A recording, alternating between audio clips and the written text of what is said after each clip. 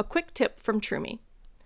As parents, we fear our kids making mistakes. We don't want to see them hurt, disappointed, or have them miss out on an opportunity due to making a mistake.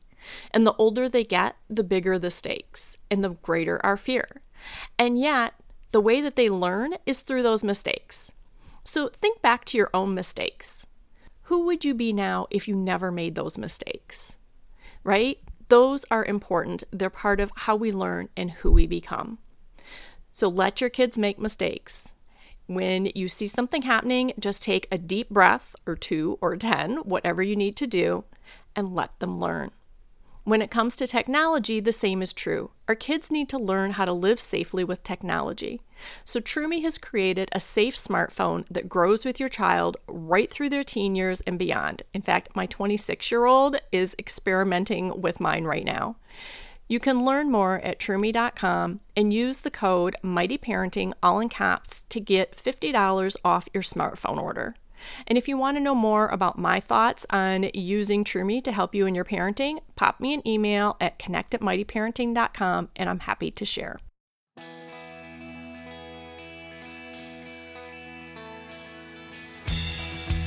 Welcome to Mighty Parenting, the podcast with real, raw, and relevant talk about raising teens and parenting young adults. Welcome to Mighty Parenting, a community where we help you raise teens and parent 20-somethings so they can become happy, successful, and emotionally healthy adults. I'm Sandy Fowler, a stress relief coach, speaker, and host of the Mighty Parenting podcast, with a quick reminder to pop over to mightyparenting.com and grab the free email series I created for you on how to talk to your teen.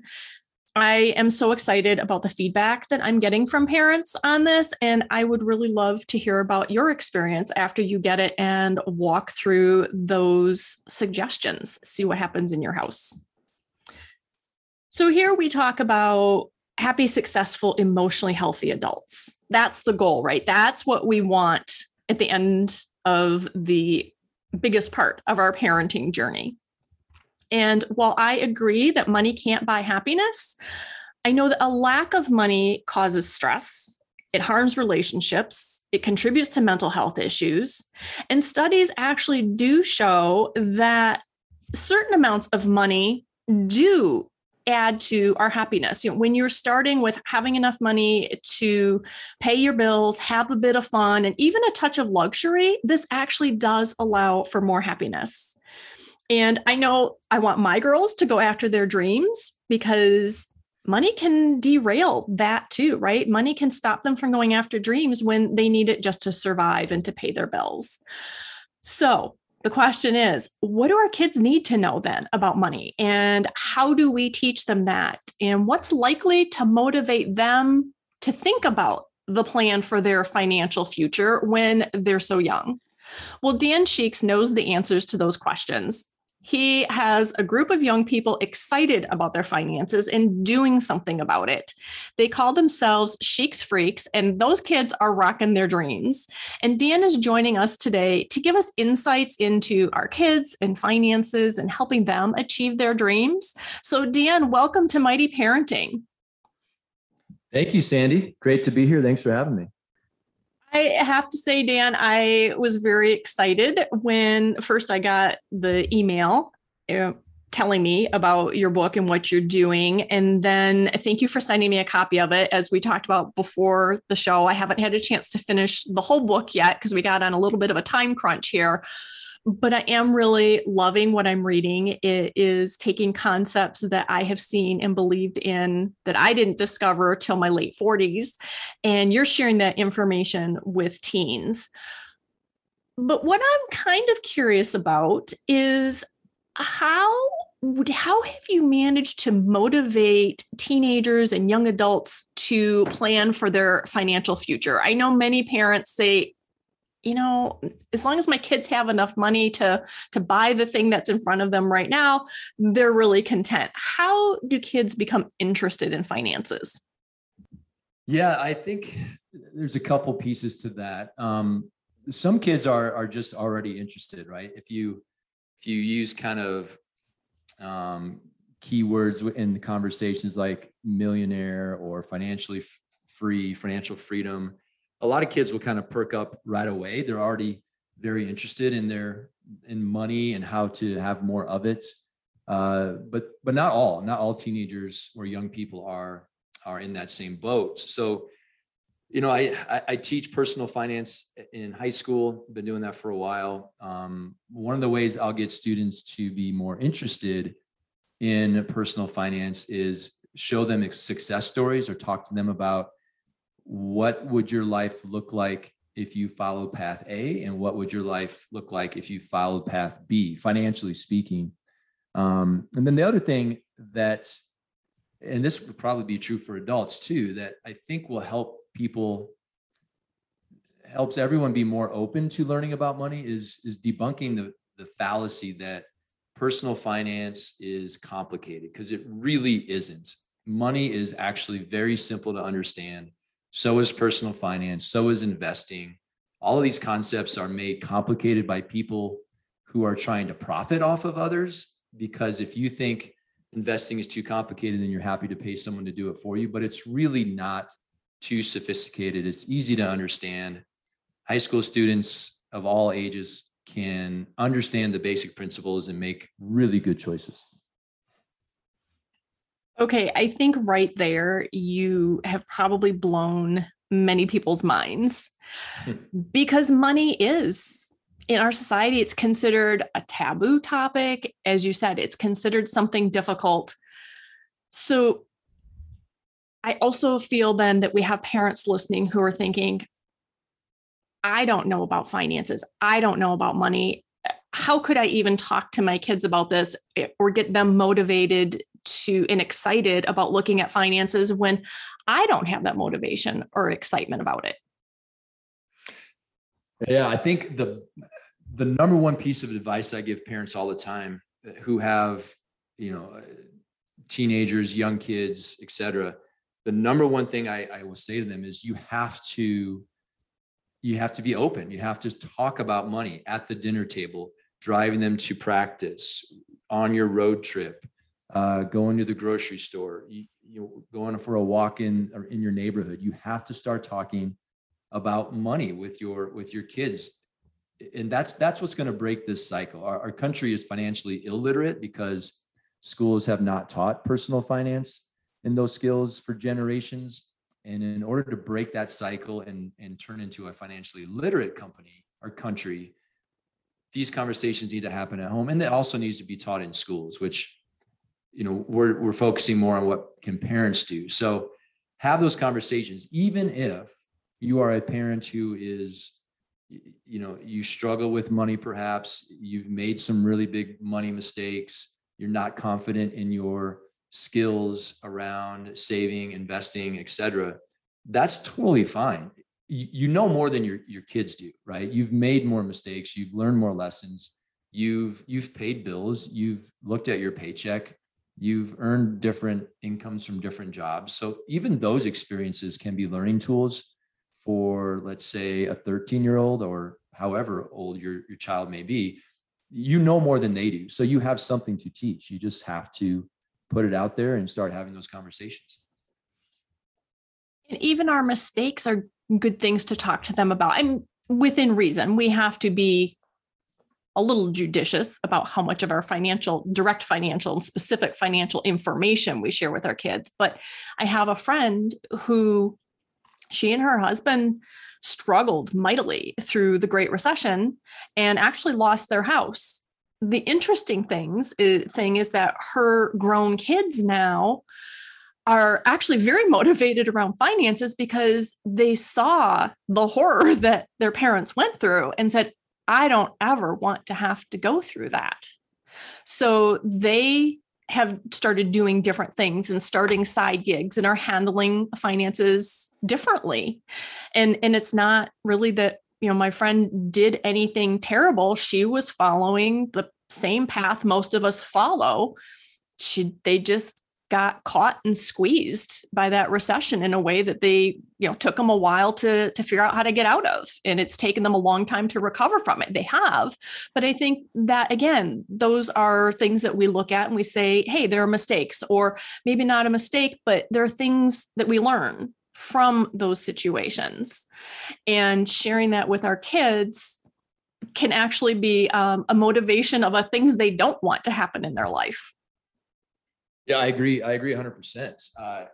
And so if you take that family that you were talking about, your friends, the mistakes they made during the recession that put them in a tough spot, and I don't know their story, but perhaps they didn't have an emergency fund, or perhaps they were they had a mortgage that was eating up too much of their income, or perhaps they just weren't they only had one source of income. Maybe they just had their job and that was their only source of income. And during the pandemic, there were many lessons learned there as well, that if your only income is from one job and that job goes away, guess what? You're kind of screwed for a while until you can find another job. So having more than one source of income is a lesson perhaps learned. So yeah, I think talking about our mistakes with our kids, it should be natural. I mean, if we want our kids to learn from our mistakes and have a better life than we did, then we have to show them where we made the mistakes, how we made the mistakes, what we learned from them. And that's just not only money decisions, but everything. So yeah, don't be ashamed. Share all this with your kids and teach them what you do know.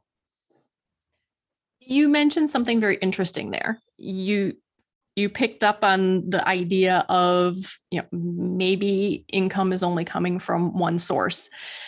And again, commonly when people think of a 2-income household, what they think of are 2 working adults who are contributing their traditional paycheck to the household. And yet that's not what you're talking about. So could you share more about this idea of, again, this is something we want to be talking to our teens about, is, hey, look for ways to have more than one income for yourself, for your household. What does that mean? And what does that look like? So I think it kind of means exactly what it sounds like. It means that you have money coming into your house in more than one way. So, I mean, most of us have a full-time job. That's going to be a significant income source. The other ones don't have to be, it's not about matching that income or having some other income stream that's going to make $100,000 a year. So I'll use my wife and I as an example. We rent out our basement to a woman. I think she's in her 30s, a professional. And that she pays us $1,000 a month to live in our basement, which we never use. We rarely go down there. It's a form of this strategy called house hacking. That's $12,000 a year. That helps us out, right? And then we have investments in the stock market to pay dividends. That's another income stream. We have rental properties that pay us cash flow. That's an income stream. I have the side business, Cheeks Freaks, that pays a little money, not a lot, but something's better than nothing beyond my full-time teaching job. My wife has a side hustle that she is a notary signing agent, and she makes a few $100 a week doing that. So, we have 6 or 7 different income streams if you look at both of us together in our house. And so if one of those goes away, we can survive. And that was one of the things that was so interesting to me as I was reading the book. It was A Teenager's Guide to Achieving Early Financial Independence was your tagline. And the book is First to a Million. But in there, you did these, I'm thinking portraits, and that's not the word you used. What was the word you used in there, Dan? Of the different kids. Yeah, the case studies we call them featured freaks. Featured freaks. And that was where I saw notary signing agent. And I was like, oh my gosh, that is really smart. And I was thinking about one of my kids and going, that would fit amazingly well with what she's already doing. So I found it eye-opening. We always want to learn something new here on the podcast. And that book was just showing me different ways that my kids or I or my husband could add another income stream. Like you said, it didn't have to be something monumental. And I think maybe that's a trap that we fall into, is that we think that if we want a side hustle or a second income stream, that it has to be huge or it has to be another full-time job and that's just going to be exhausting? Yeah, it can be. It does not have to take up your time. And some of our income streams are passive income, like our real estate and dividend income. And so we don't have to do hardly anything, and that money still comes in. But it could be simple. The notary signing, I mean, there are several websites out there. If you just Google side hustles, even just driving for Uber one day a week, or DoorDash delivering meals one day a week.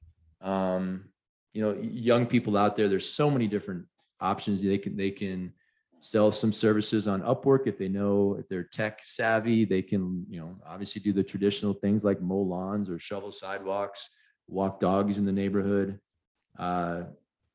There's a ton of different ways that young people can make extra money, and even adults. Now, what do you recommend that our kids do with this money? Great question. So I'll stick to teenagers, Sandy, because that's kind of my niche. I've been teaching high school for 19 years now. When I talk to my teens, I say the money that you come in, the number one rule, and this is the best piece of advice I have for anybody when it comes to personal finance, is this concept called pay yourself first, which is exactly as it sounds. When you have income coming in, let's say you have $1,000 coming in, the first chunk of that money, the first bill that you pay, is to your future self. And pick a percentage, hopefully something higher than 10%. The average American saves somewhere between 4 and 7% of their income, which is pretty low. So we can train our kids and our young people to start saving 15, 20, perhaps 30 or 40% of their income starting now, when they're living with their parents and they don't have a ton of extra bills. That's a great habit to get into. So the extra money that comes in, take some off the top, put that away in a savings account. Is a fine place to put it for a while until they're ready to invest in one way or another. But yeah, take a certain percentage to pay yourself first, and then whatever's left, pay any bills that they might have. And I think it's a very good idea for parents to make their teenagers responsible for some of their own personal bills. And then gifting or charity can be part of that equation. And then, saving some to have fun, buy that new snowboard, buy that new video game that you want. But paying yourself first with any money that comes in, that's the best piece of advice I can give anybody about managing their money. Okay, so your work is focused on, one, teaching basic financial skills, but also two, your work specifically in Sheiks Freaks is about showing our kids that they can become financially independent. So why don't we just touch on this a little bit?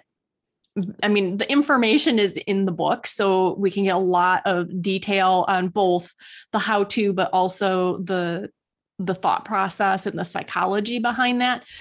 But if you could just tell us a little bit, Dan, what is it that you're encouraging our teens to consider when you say becoming financially independent? Yeah.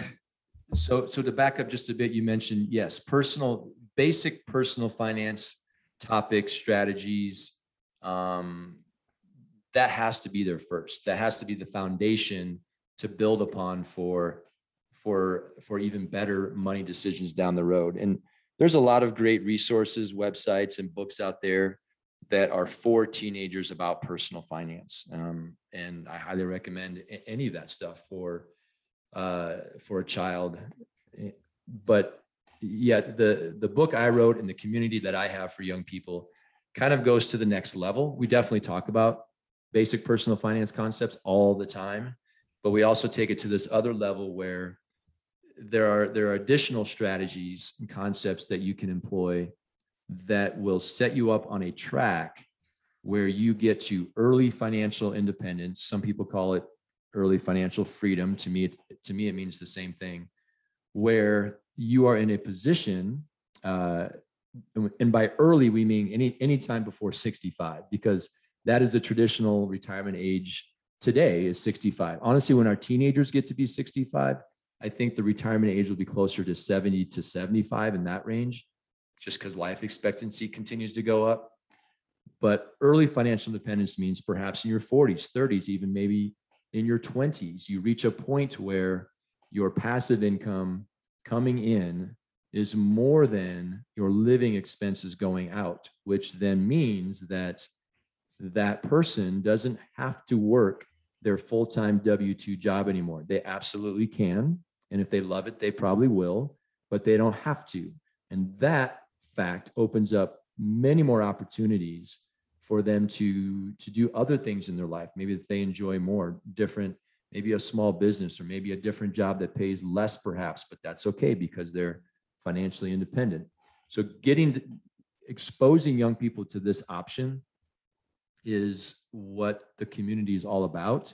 To say option A says you can work that typical 9 to 5 till you're 65 grind. There's nothing wrong with that. It's a great proven method that millions of people have done, but there are other options. And here's one: you can do things drastically differently and kind of be freakish with your money and reach a point of financial independence decades before the average person, and then choose how you want to spend your time. So that's the whole goal right there. Well, and I think that's part of motivating kids is talking to them. Again, we've said this before in Mighty Parenting many times, and for many different reasons. We want to talk to our kids about what's important to them, what matters to them, what do they want to spend their time in their life doing, where do they want to be in the world, what difference do they want to make. And we've talked about it from the standpoint of why it's important for mental wellness, why it is important when we have kids who are struggling with grades. We've talked about it with guests who are on talking about just creating happiness. And you're here talking about the same thing in the finance world is, hey, you can do the work and make sacrifices now to have financial independence, which allows you to spend your time in the way that is really meaningful for you, that gives meaning to your life. And I love that flows through so many conversations we've had here in so many different areas.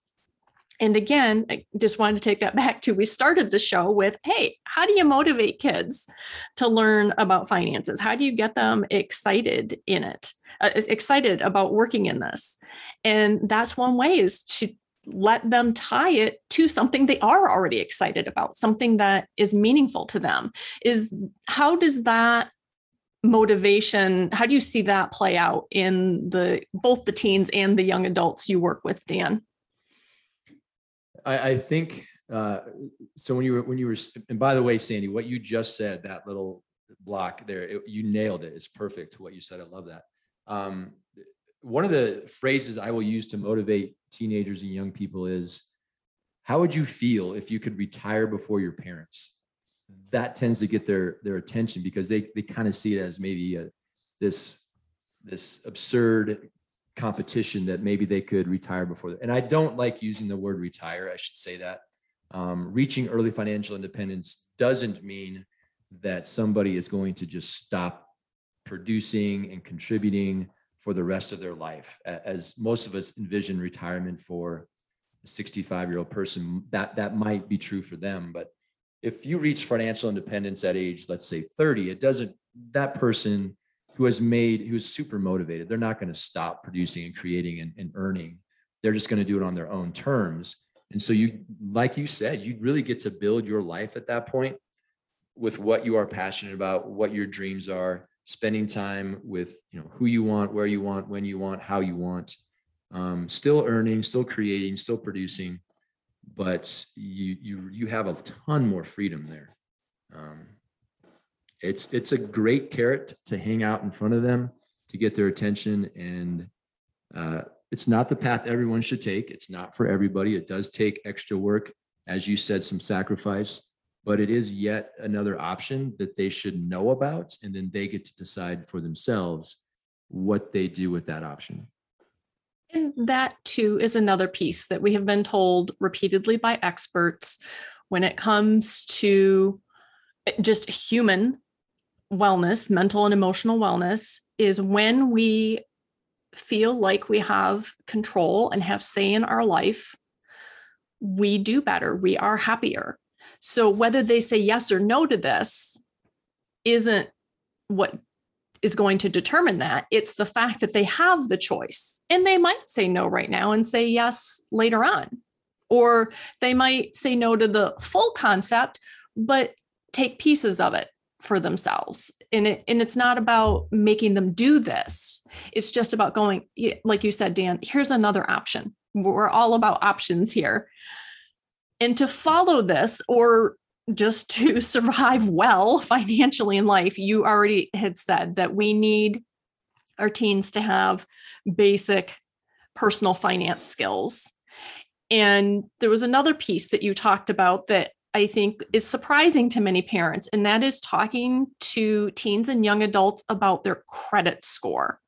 Why do you start talking to someone so young about a credit score, and what could they even possibly do about it? I think most adults understand at some point, whether we're applying for a loan or we understand too late how important credit scores are.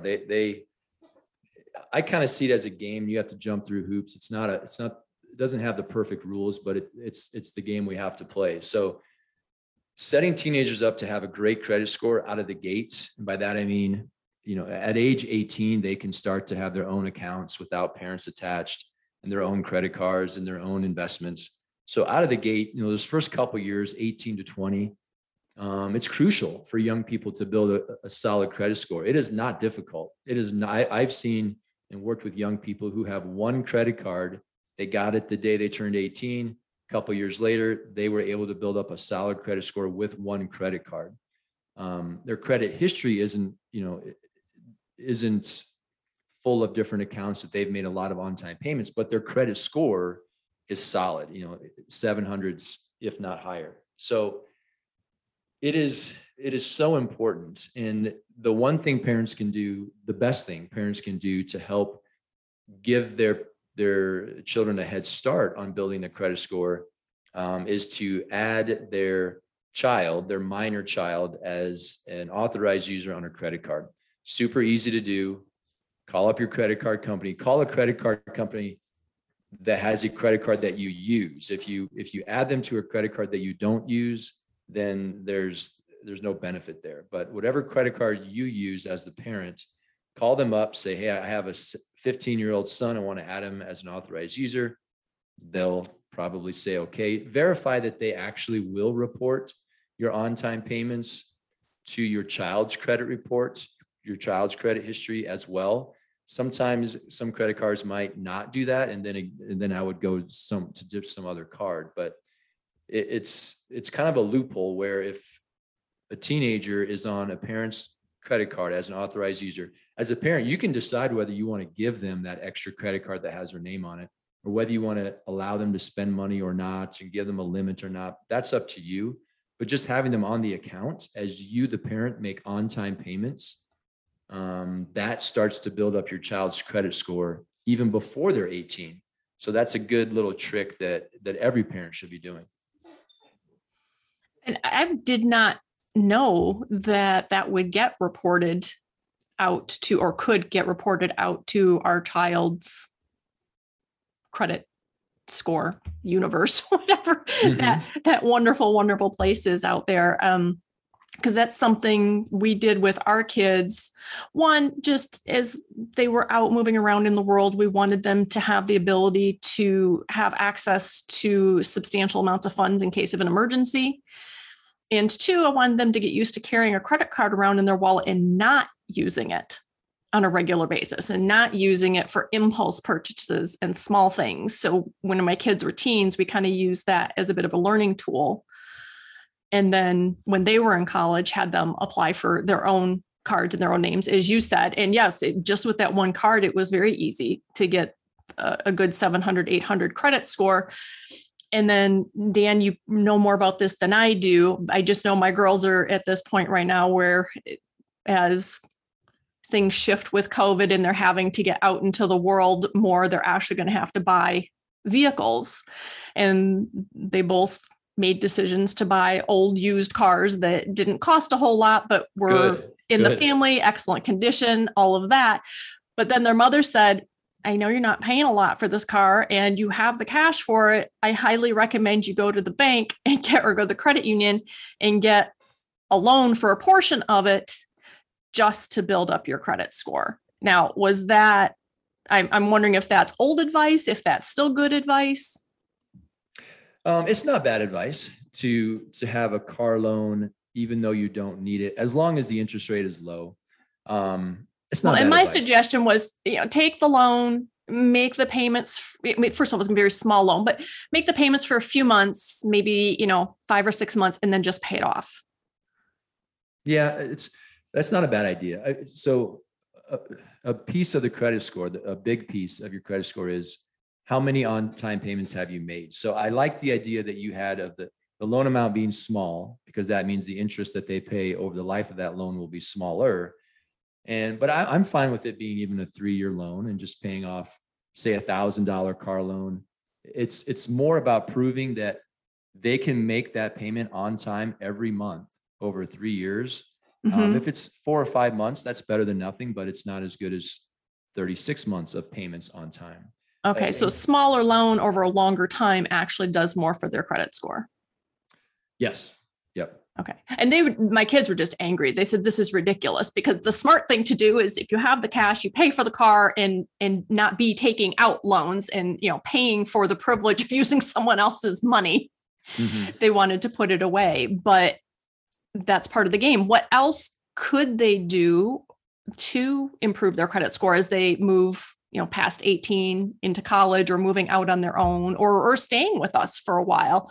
I know many parents are, happy to have their kids at home. We set up some ground rules with ours around what they had to contribute, what they needed to do around the household in every sense, time, energy, money, and what we expected them to do in terms of savings. But that was fine with us. So what are some other things that, as our kids move through those phases, that they could be doing to help their credit score? Good question. I tell the young people I work with in our online community, I say the day you turn 18, and this is regardless of whether they're an authorized user on a parent's card or not, the day you turn 18, roll out of bed, go to your laptop, apply for your first credit card. So you have a credit card when you're 18, start using it to buy anytime you're at a restaurant. If you go to Jimmy John's or Chipotle, use your credit card, pay it off every month in full. Start building that habit. When you turn 19, apply for your second credit card. And then when you turn 19 and a half, apply for a third credit card. Most people would say, what are you, crazy, giving a 19 and a half year old 3 credit cards? No, if they know how to manage them, if they've been taught well, and they're, again, you have to use each one. If it's sitting there doing nothing, it's not building a credit score. So I'll tell them, you use one for food, one for gas, and one for clothes or entertainment. And you have to be disciplined to pay off every card in full every month, even if it's just $50 a month on each card. That will skyrocket your credit score very fast. And instead of making one on-time payment every month, you're making 3. That's you're building up those on-time payments really quickly. But that is only one type of credit, that revolving credit, which is a credit card. The one that you talked about, like a car loan or a personal loan, that's a different type of credit, which will build the credit score even more. And so I do recommend your strategy of $1,000 car loan over 3 years. I love that. I've told young kids I work with, go to the bank, wherever you have your checking account, savings account, ask them for a $500 personal loan. You may not need the money. That's fine. Put it in your account and just use that money to pay off your personal loan over 2 or 3 years. You're going to pay some interest to do that, but now you have a different type of credit line, building up your credit report, building up your credit score. And these are only strategies we need to do when we're young. Once your credit score is established, so let's say that 19-year-old gets to be 23, go ahead and cancel 1 or 2 of those credit cards. Now your credit score is probably 750 plus. And you don't need to do all these extra things to build a credit score. Just don't screw it up. Okay, so that begs the question, what screws it up? What are the biggest mistakes you see kids, people making? That's simple. They don't pay their bills on time. They don't pay their payments on time. Anything that involves borrowing money. So if you're late on your cell phone bill, if you're late on your electric bill, oddly enough, if you're late on your rent, those don't really affect your credit score because it's not an indication of how you handle borrowed money. We're talking about mostly credit cards and loan payments. If you miss one, that thing's on there for a long time. Here's a little trick. If you have a solid history with a company, let's say a credit card company, for a couple of years and you miss one payment, you can call them up and they may actually take that off of your credit history and give you that little freebie mess up but you have to ask.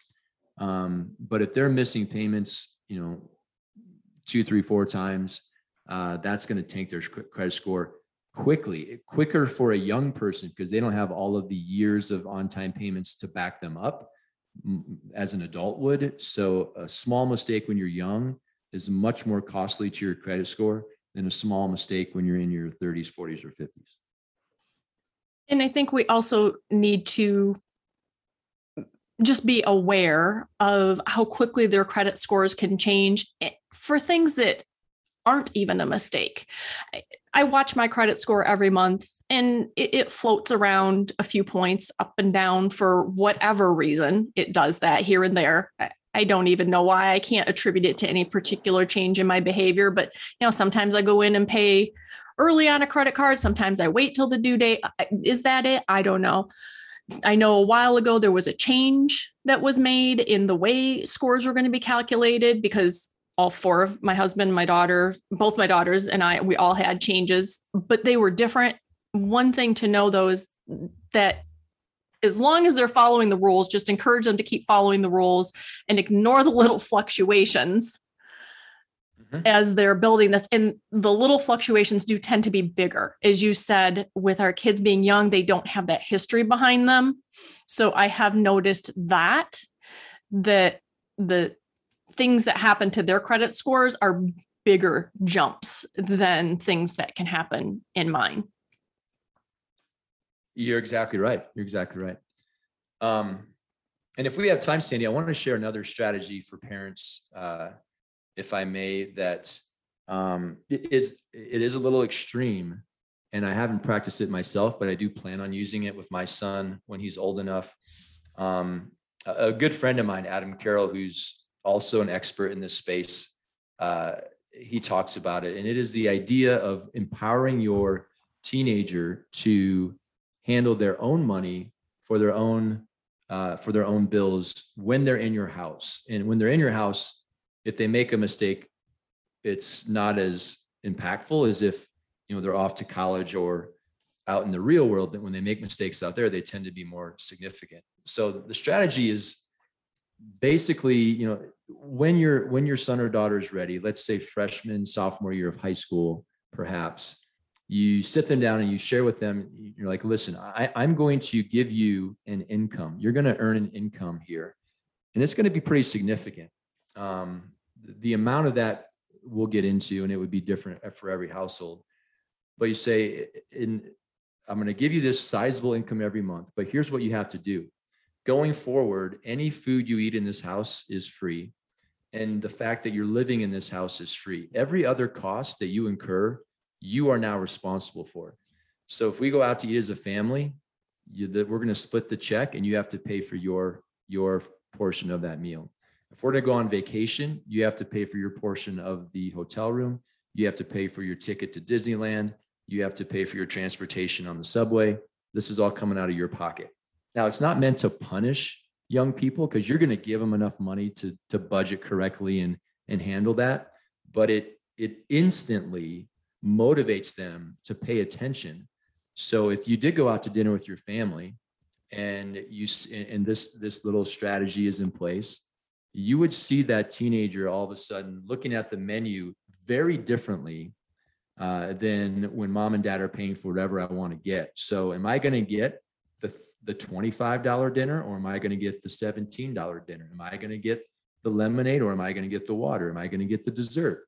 They can do whatever they want, and let them make mistakes. By all means, you have to let them make mistakes. Have a month where they spend more than what you give them, and then sit down and talk about why that happened. But empowering them with all the decisions to pay for, they have to pay for their share of the cell phone bill.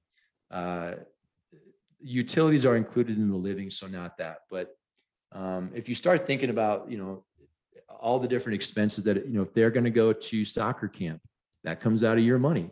Again, give them enough money that they can actually afford this stuff, because you don't want them to not go to soccer camp. But having them keep track of their income and expenses, having them watch the ups and downs of the balance in their account, those skills that they learn while they're living with you in your house, you can't match that.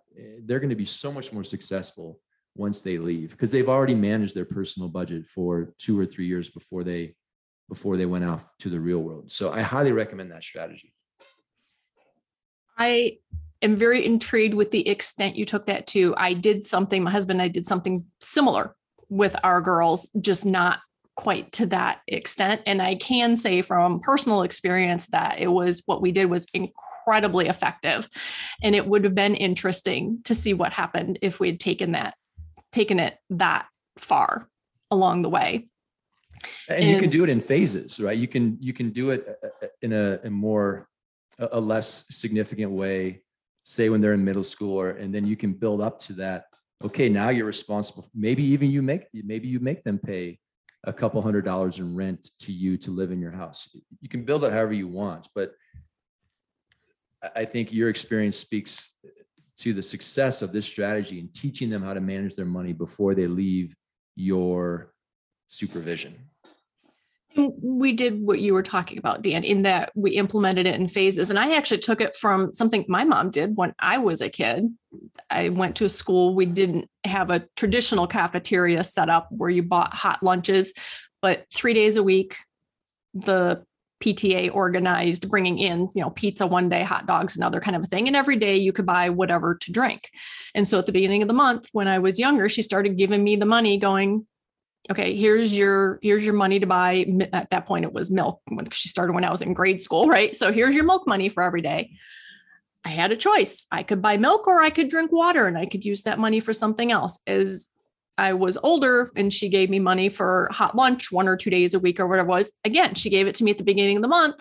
And if I chose not to buy hot lunch that day, I had to make my own lunch and take it because mom already gave me money. She wasn't going to also make my lunch.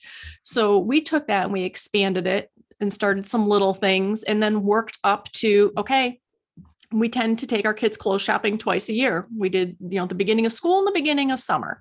So I started out going, here's your money in this envelope, and you and I are going shopping, and you're going to make the decisions on how it's spent. And eventually got to the point where we just gave them that money. And as you said, added in other things. Okay, here's what mom has budgeted for the year for your school activities. You still have to check with us about activities in terms of how you're going to get there and how much time it takes away from family things we want to do or whatever. But as far as the money piece, you got to make them fit this, or talk to us about it and we'll help you find a way to do what you want to do. There's always a way to make it happen, but this is what we're contributing toward it. And you decide how you want to do that. And it was incredibly, incredibly effective. We did it with Christmas presents when they were younger. Christmas presents, clothes, school activities, food money. And then, as you said earlier, make them personally responsible for their personal expenses. We said, love it. You're a teenager. You have the ability to make money. We're putting a roof over your head. We're paying for what we talked about and explained that these are the things we consider to be basic and essential expenses and some things that we want to do for you.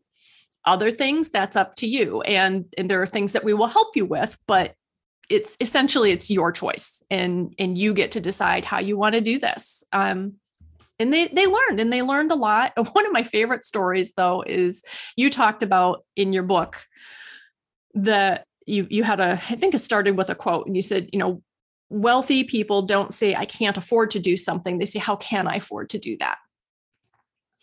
And that comes in with the same concept that you're talking about, is teaching our kids to not just say, well, I can't afford to go out to eat. It's not just taking responsibility, but understanding that that's their choice, how they spend the money that you give them and that they earn. And then taking that responsibility for, how am I choosing to spend this? What do I want to do with it? And if this money doesn't go far enough, okay, how can I still do this thing I want to do? My kids, when it came to class rings, high school class rings, at that point, we were not buying that. And one of my girls came, they both wanted them, and we worked with each of them to figure out how to do what they wanted to do. But the one came to me, and turned out she was the only one of her friends who got one, because they all went to their parents and said, wanting a class ring. And the other parents also said, I'm not paying for it. But I said, I'm not paying for it. And she was disappointed. I said, so how could you afford it? How could you get that ring? And then she started thinking and tossing out ideas, and we brainstormed, and she figured out how to get a class ring. But those are some of the important lessons. And I like this idea of giving them more control over their money. I know in our case it worked, and everybody's kids are different. I'm curious if you have seen situations where a kid just isn't doing well with money as you give them more responsibility, and what your recommendations are around that. Because it's very easy when you give your kid responsibility, and they're going to have some little failures and learn from them. But if they're not learning from it, if they're just continuing to be reckless, do you have suggestions around that? Oh, wow. That's a tough one. But I should pause here. Sandy, kudos to you, man. Just based on what you were just talking about with your daughters, man, you did a lot of things right. So congrats and good job teaching them all those important skills. I mean, you nailed it. You really did. As far, there are kids out there where you give them some responsibility, even, when they're living with you, and they just don't get it. They're being reckless. Like you said, that's a good word. I haven't run into any of that personally. The kids in my classroom, I don't know, and I don't really want to know what money is like at home for all of them at a personal level. And the students I work with in my community, the same is basically true for them. So, but the advice I would give, if you're a parent and you have a kid who's just not getting it, is just to continue working with them, and maybe revert a little bit and go back to the basics. Show them what a really, really simple budget looks like. Let them understand how money doesn't grow on trees, and everything that they buy does affect other choices. There's an opportunity cost to everything you buy. If you want to buy the new bike, then you might not be able to buy the new snowboard. So which one do you want more? Or, and I love what you did with your kids, if you don't have the money to buy the snowboard, how can you get the money? What are things you can do? And as a parent, you can give your kids jobs around the house, or put it on them. Say, you know what? There's probably some things around here that you could do for us in the yard, in the house. Why don't you come up with a list of things you're willing to do and how much you'd like us to pay you for that? And we'll consider it. So they might say, I'm willing to paint the rec room in the basement, or I'm willing to clean your office every day or every once a week for the whole year. How much, maybe they'll come up with some good ideas of chores they can do around the house, which you would be happy to pay them for.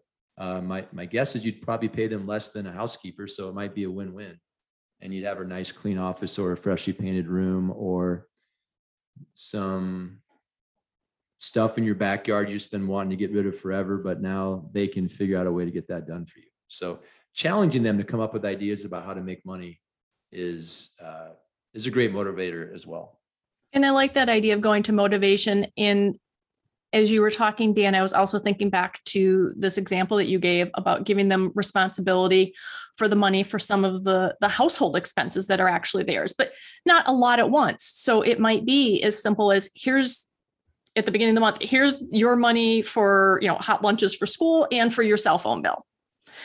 And if they don't pay it, then they live with the consequences of that. So they actually have room to make mistakes that they feel in some way, because I think that we can tend to keep our teenagers' financial mistakes to be centered around things like not getting the snowboard, which, yeah, there's a little bit of something around there, but then they put it on the Christmas list and grandma gets it for them, or it's not quite the same as I didn't get to eat today because, or I had to, get up early and pack my own lunch to eat, or I couldn't use my cell phone for the next month because I spent the money on something else and I couldn't pay my cell phone bill. Just looking at it, I think from that standpoint of allowing them to have your trust, to say, I believe you can do this. And you might make some mistakes along the way, but that's how you learn. And I believe in you that you can handle this.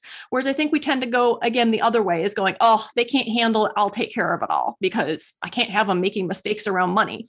And the mistakes now are so much smaller than the mistakes they'll make later. And I know that you talk about that too.